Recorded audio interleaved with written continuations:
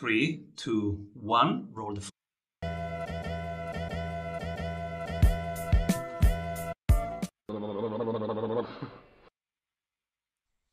Welcome back, everybody. I'm Simon Severino, your host, and today we explore with the head of DevRel of Ably Real Time why you sell more based on pain versus aspiration, how you can fail with the best tech in the room, and what stories you need to tell. Welcome, everybody. Ben Gamble. Hey, welcome. Thank you so much for having me. So cool to have you here. Ben, what is a DevRel? So this has become one of those interesting questions that keeps resonating. And like, if you search it on Twitter, you'll see about 20 or 30 threads in the last 3 weeks about it. So DevRel is sort of born out this frustration that most developers hate marketing. Like if you send classical marketing materials from what like demand gen used to generate, you basically land on deaf ears and often alienate developers to your product. So if your product is for developers, you need to get them to trust you. And to be honest, it effectively is reframing what marketing is and what it's for to basically apply to a developer driven audience. So what we do is we go out to a community and we basically do two things. We become a trusted voice in that community of both what we can and, more importantly, what we can't do, because everything has to be based from a position of trust. And secondly, we're there to reliably inform and teach people of what we can do. I know that second part sounds like classical marketing, because quite frankly, it is. And the point is that it has to come from a place of honesty, a place of faith, and a place of kind of true competence. So DevRel teams mostly consist of developers, of people who write documentation, people who can do training, and you're there to both grow a community of people who are interested in your product, but also just to make sure the users of your product understand what the possibilities are. You're not there to try and, drive sales or anything else. You're there to drive awareness and drive usage. Right? Usage can become sales, but if you don't have usage, you're not going to sell a developer product. And it seems to work for you guys because Ably just got a Series B fund. Congrats. We did. Yeah, It was great. and you did party hard. Tell us about that. Yeah, so we raised $70 million a little earlier in the year, and we've just come back from a 2-day away summit where we all went glamping or posh camping, as it's often referred to, for 2 days. We did things such as water sports and we built these kind of push go-karts with crazy decorations. There was some ambitious morning yoga the night after the party as well, which, should we simply say, was not well attended. As usual. Yeah, it was a lot of people sitting down going, maybe later. And I'm super excited to discuss with you what you have learned over the last years and decades. And you have brought with us some 3 really cool CEO tips. And the first one is why we should sell based on pain versus aspiration. Can you unpack that? Sure. So this comes down to kind of like, particularly on most technical products, right, is if you're selling to a company who has aspirations, the drive to change is dictated by whatever their direction is. And if that direction is merely an aspiration to, let's say, move into a marketplace or to just grow, the ways to solve that are literally infinite. It means that, there is no concrete reasoning to buy you rather than a competitor, even if you're the best in the room. What happens in the case of pain is they need to fix it, right? Whether it's they have too much frictions, they need a new marketing automation tool, or whether they're literally failing under scale, so they need something to help their software scale up. Or in some cases, it's even more obvious than that. Like we have too many people. We need a better office space. So something like a WeWork exists. If you sell based on pain, you know that whenever they get what you've got, there is no risk that value will not be discovered. Like the big barrier to sales is realizing value, right? You don't buy something when you think it's going to be valuable, right? And then otherwise you're just hoping that someone might buy you because you might be valuable next year. On average, if you sell that way, you probably end up won't getting a repeat or that customer will drop. Well, particularly at Ably, it's based on the fact that people come to us when they realize, oh crap, we can't do this themselves. This is really hard. And then they realize we can take it away. And it's like, well, we can focus on what we want to do rather than just that horrible tech problem in the corner. Beautiful. And you say that you have seen people fail with the best tech in the room. How is that possible? Oh, it is. This is the kind of dark secret I've discovered through my own startups and others. It's genuine, like having the best tech, as in like the most competent engineers building the smartest thing, does not matter, right? What matters is it the right tech? And you can basically go out to market, and in my case it was going out to market with, let's say, like logistics software at the time, and we could shave the most cost off. But was that stuff easy to use? No. It required more understanding. It wasn't the easiest to integrate with because it expected so much of our clients, right? And to be honest, they weren't ready for it, right? We were somewhere between 10 years ahead of what the curve needed, and then maybe 30, to be honest. Like, we had people using physical AS400s. Like, they would have been happy with an Excel plugin, and they would have probably paid us more for that than we were willing to charge for our current product. And it's like having the best tech in the room means you've invested a lot of money and effort, and it's expensive to build. The best engineers are expensive, and you will fail because you might run out of money to do the marketing job. You need to sell the best tech in the room before you ever get to the market. I love it. We had yesterday, and I want to hear more about your specific experiences. We had yesterday one of the global futurists that is booked to tell people what's going to happen next. And he said the way he can predict, like 14 years before, what's going to work in his books is a simple framework. And the first thing is what is a hard trend and what's a soft trend. And he only goes for hard trends. Hard trends he defines as it's gonna happen no matter what. It's just a question of when. And then there are soft trends, it might happen. Like, so right now Bitcoin is a hard trend, but many altcoins are a soft trend. And so he goes only after one hard and then goes that trajectory. And I guess if we merge these two concepts and if we say, okay, we are going to heavily invest in this technology and be frontier there because it's going to happen no matter what, it's just a question of time, then you might even incorporate some Excel stuff temporarily. But on that path, you can push forward and you can, with lower risk, really go all in. But tell us about the real stories that you have experienced, because this is the best when you hear the real entrepreneurial stories. So the hard soft trend stuff. So way back when I was big in augmented reality, like I went, like my first job ever, I basically spent my time as a consultant basically trying to sell some of the bigger corporates and that AR was the future. Like everyone from like the board of Unilever to like a bunch of med tech and defense crowd on this. And everyone was like, wow, this is a great thing. And like the running joke was every bit of the tech was 10 years old at the time. And the funny thing was it looked like it was the future. And then I, went out on my own, built a startup around it. And, we were one of the trending Google Glass apps at the time, which is a complete blast from the past these days. I know, it's crazy. You can go see our old YouTube video of we put out for the actual app itself back in 2013 or something crazy. But the fun thing there was like augmented reality, I think, is a hard trend.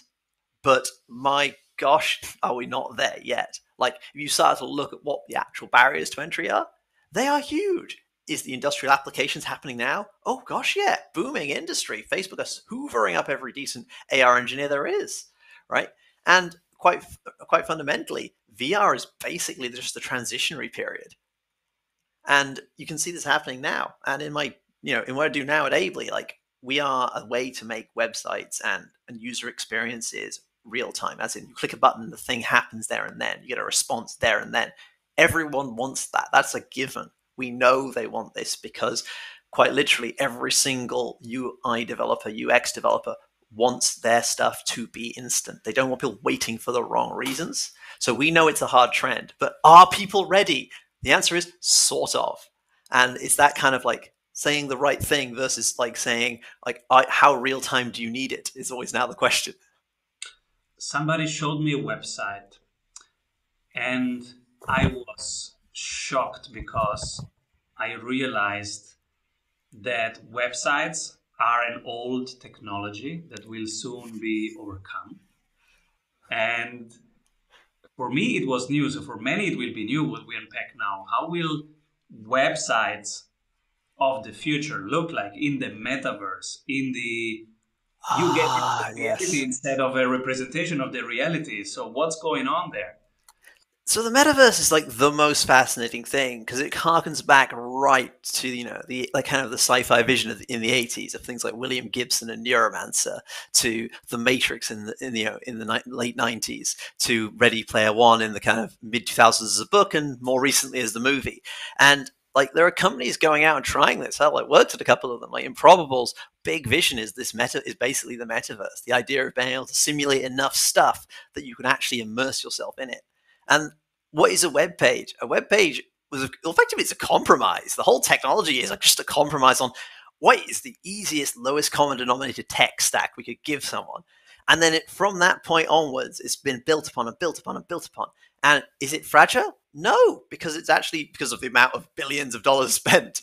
But it is starting to look like there will be a shift, though I reckon it's going to be an embedding and a twisting and a mixing rather than a replace. Like when you're in this metaverse type thing and your web page has to be more than just text on a page. It's more than just some shiny buttons. It needs to respond. And this is where things like what are the rich APIs you have? Like, I've got an Alexa behind my head somewhere. And like that is an example of something trying to be more than just, another user interface you've got to look at and click, click, click, click, click on, right? You can talk to it. It will answer you. It might even interrogate you with some questions to get a better understanding of what you want. And as we move to these kind of more, should we say, interactive experiences and more, well, natural, to be honest, experiences, we're going to get to this point where there are points, some types of information that do and don't work. And that's where the fascinating meld between the true metaverse everyone kind of imagines, like the Star Trek computer, versus what actually we know works. Like spreadsheets are still around for a reason. And I'm going to keep coming back to those. It's like they are still the gold standard of putting numbers in front of someone for a good reason. The spreadsheets are amazing. And when people ask me sometimes, but Simon, can you explain what is Bitcoin? And because you're bullish, but come on, can you explain it to a kid? And I would say it's a spreadsheet with one very clear set of rules, and that is fixed and it's transparent and everybody can retrace everything and you cannot remove anything and it's limited. It's a spreadsheet. Imagine a spreadsheet where you are not allowed to edit the cells after you've wrote them. Exactly. Therefore, think how many calculations you got to do to guarantee that you and I don't edit the same cell. Exactly. And it's still out there and I'm still using it. And we are partnered with Google and they tell us how to do it even better and that my Google Sheets should be even more like this and like that. But it's still the basic great technology. Why? Very Why? much, yeah. Yeah. Sorry? Why actually? So the thing about it is that like what people need, it comes back to a bit of what people need, right? Is we want the ability to see things in front of us. We want to be able to manipulate the data. We want to be able to then reformat it rapidly. Like the whole Tableau promise, if you remember Tableau, is like it was to be able to take the data and then rapidly be able to create your charts. But that's never quite enough. You often need to run a quick function on that, like sum it, subtract what I believe to be true, or the convert, or like maybe I'm about 20% confident that that number is true, so I'll make a new version of that data below it with 20% less on that column, and now I can then do it again. It's the ability to say I've given you the raw data and enough confidence that I can go backtrace your math, but I can then do my own. That's why I think spreadsheets have just become so unbelievable. Also, they tend to work. Like, most replacements I've seen, do they actually work is a question I'm always asking. Maybe it's the implicit trust of, now close to 30 years of development or more. Means that like I have an implicit trust that if someone gives me a spreadsheet product, it probably does what it says it does. Yeah. Now I'm just brainstorming with you, but I guess the magic of it is it has the layer of data, but also of insight and learning that you want. Yeah. Even the layer of wisdom, if you want, because it's collaborative. And so you might enter your own wisdom from your practices. So it's data, insights, and collaboration. Yeah. And then you can also do display as well, right at the end, because then you can graph it up and then it allows you to extract. And that last, like, Super Yeah. easy to visualize changes up and down by colors. And that's what you want to know. Are we winning? Are we losing? Are it's going up? But you can Exactly, also but put then interrogate it once you've got past that. So it's almost like kind of like the two-way street, isn't it? You get more and more simplified, extracted value, just that big headline green, red number, followed by great, it's green. Now, why is it green? And you can go back down that hill and understand all the details. yeah, and you can zoom in and out in a couple minutes Mm. in these both layers of understanding. And so you're building things that will change the way websites are done. Tell us what exactly. Websites and apps and things like that. Like, so if you've all, most people use HubSpot. That is, every single time you see a little HubSpot chat icon, that is connected variably to them. And the idea there is it allows you like instantaneous stuff. There are other applications which are built on top of us, which allow you to collaborate. So literally, like a Google Sheet or a Google Doc, you can literally, if you hadn't like, if you build one with an Ably connection in, we can give you that way to do deterministic linking of things together. The ability to, pardon me, add that real-time aspect. So if someone changes the spreadsheet, the update can come over the wire. You can literally connect up stock feeds. We actually host a bunch of like live stream Bitcoin prices and other coin prices just because it's fun. Like we got a couple of example apps now on our GitHub where you can just download and go and use that free data because we want to show you what you can do when things can change in front of you. So if you imagine your spreadsheet, right, it's great, but it tends to be static. Now, if we give you a live feed at the top, so you have one page where you basically go, give me a snapshot. And then you have the next page, which is, let's see what my model does. And the ability to have that data in a reliable way, a secure way, in a fast way, and to any number of people is that kind of promise. Like everyone thinks like event-driven stuff, and they say Kafka. The answer is, yeah, Kafka is wonderful, but it's inside your data center. What happens when your users around the world? What happens when it's no longer really about a secure connection? It's about I'm over the internet on my iPad, but I'm on the beach in Bali because it's the modern way of working. You need a connection to that person, and that's what we exist to do. That last 100,000 miles, effectively, because it's from that wall in the data center to the outside world. So it's often referred as last mile, but it's really the last 100,000. And I'm so curious who you nominate for the strategy award after one word from our sponsors. Hey, if you like the tools, go grab them for free at strategysprints.com/tools. When everybody zigs, this person is zagging. But from your perspective, they're doing the right thing. Who do you pick? So I'm gonna pick a guy called Nick from a company called QuestDB. Like everyone has been moving up the stack over the last few years, right? Everyone's like more abstractions, more kind of high level concepts. And what that's meant is there's a growing number of products which are very easy to use and often quite rich in their usage, but the fundamentals haven't moved on. It's like more and more companies are built on top of, should we simply say, proven tech rather than saying let's actually change the basics. And like what the QuestDB team have went done is they've said actually the basics aren't necessarily good. Time has moved on. Like the chips they were built for no longer are really used anymore. Let's go back and actually re-engineer the absolute core layer for speed. They've done a frankly incredible job of simply saying if it's right at the bottom and all the building blocks are right, everything on top sort of matters a little bit less because we know it'll work.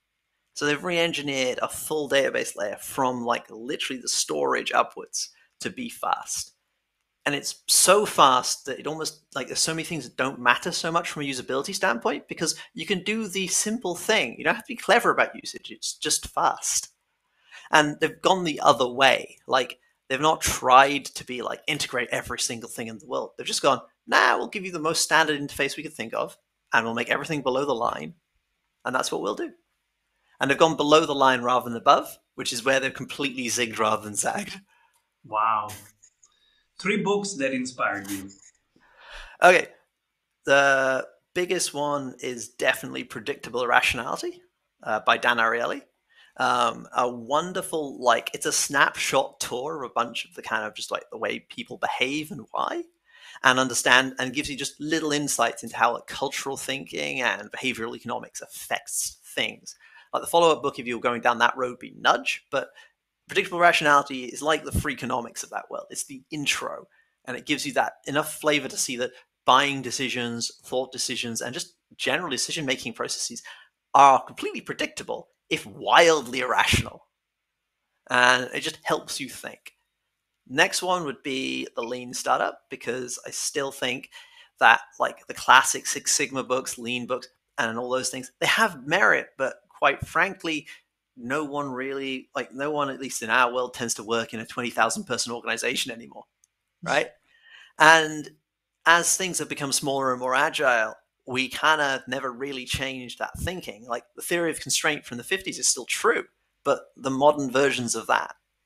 And like the last one is still probably the Phoenix Project, right? Like I think like it's a rare insight book of what technology does from a business focused point of view. Now, as I said earlier about you can lose with the best tech in the room. You lose if your tech is the best but doesn't solve a problem. It doesn't solve the core of the problem, or it doesn't solve the problem fast enough. So in the Phoenix Project, it's about this out of control. It's a story based about an out of control, overspending, overrunning technology behemoth of a project, which doesn't need to exist anymore and have sort of gone past its original remit and is still late.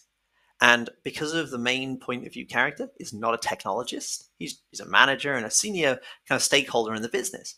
But because of that, the actual technical details have been removed because they're specific to a company. Therefore, they're irrelevant to the story, in my opinion.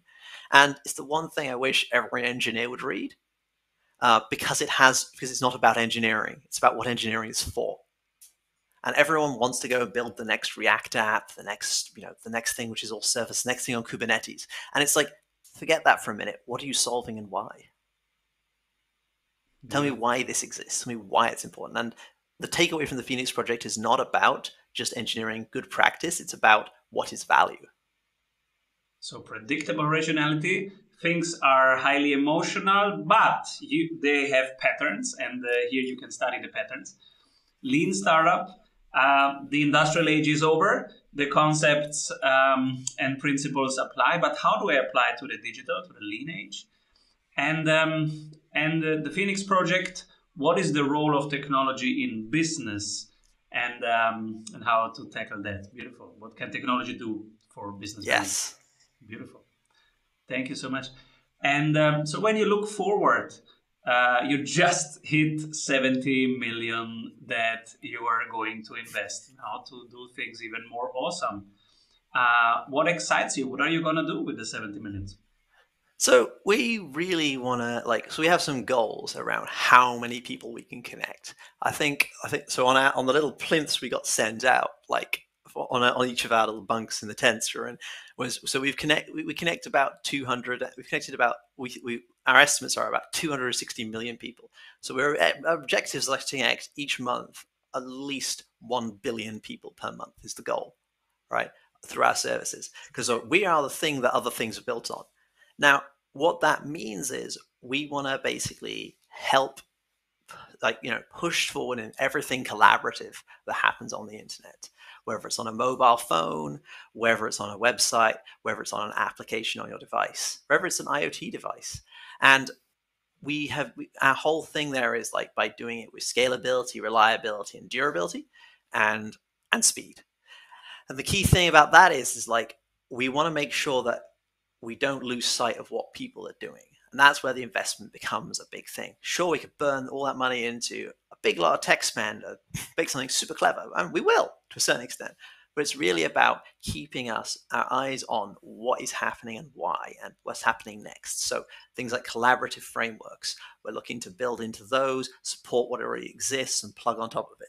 Things like the rest of the event-driven ecosystem, whether it is high-end databases, event streaming platforms like Kafka, and all those things. As we plug things together, we need to integrate. We need to be there where the data is and get it to where it needs to be. That sounds exciting. And where does Ben Gamble hang out? Where can people find you?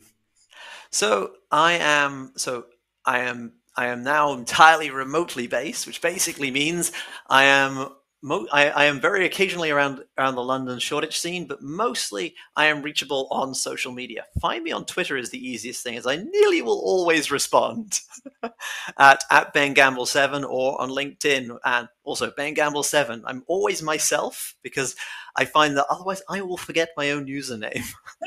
Same I've done thing. it before.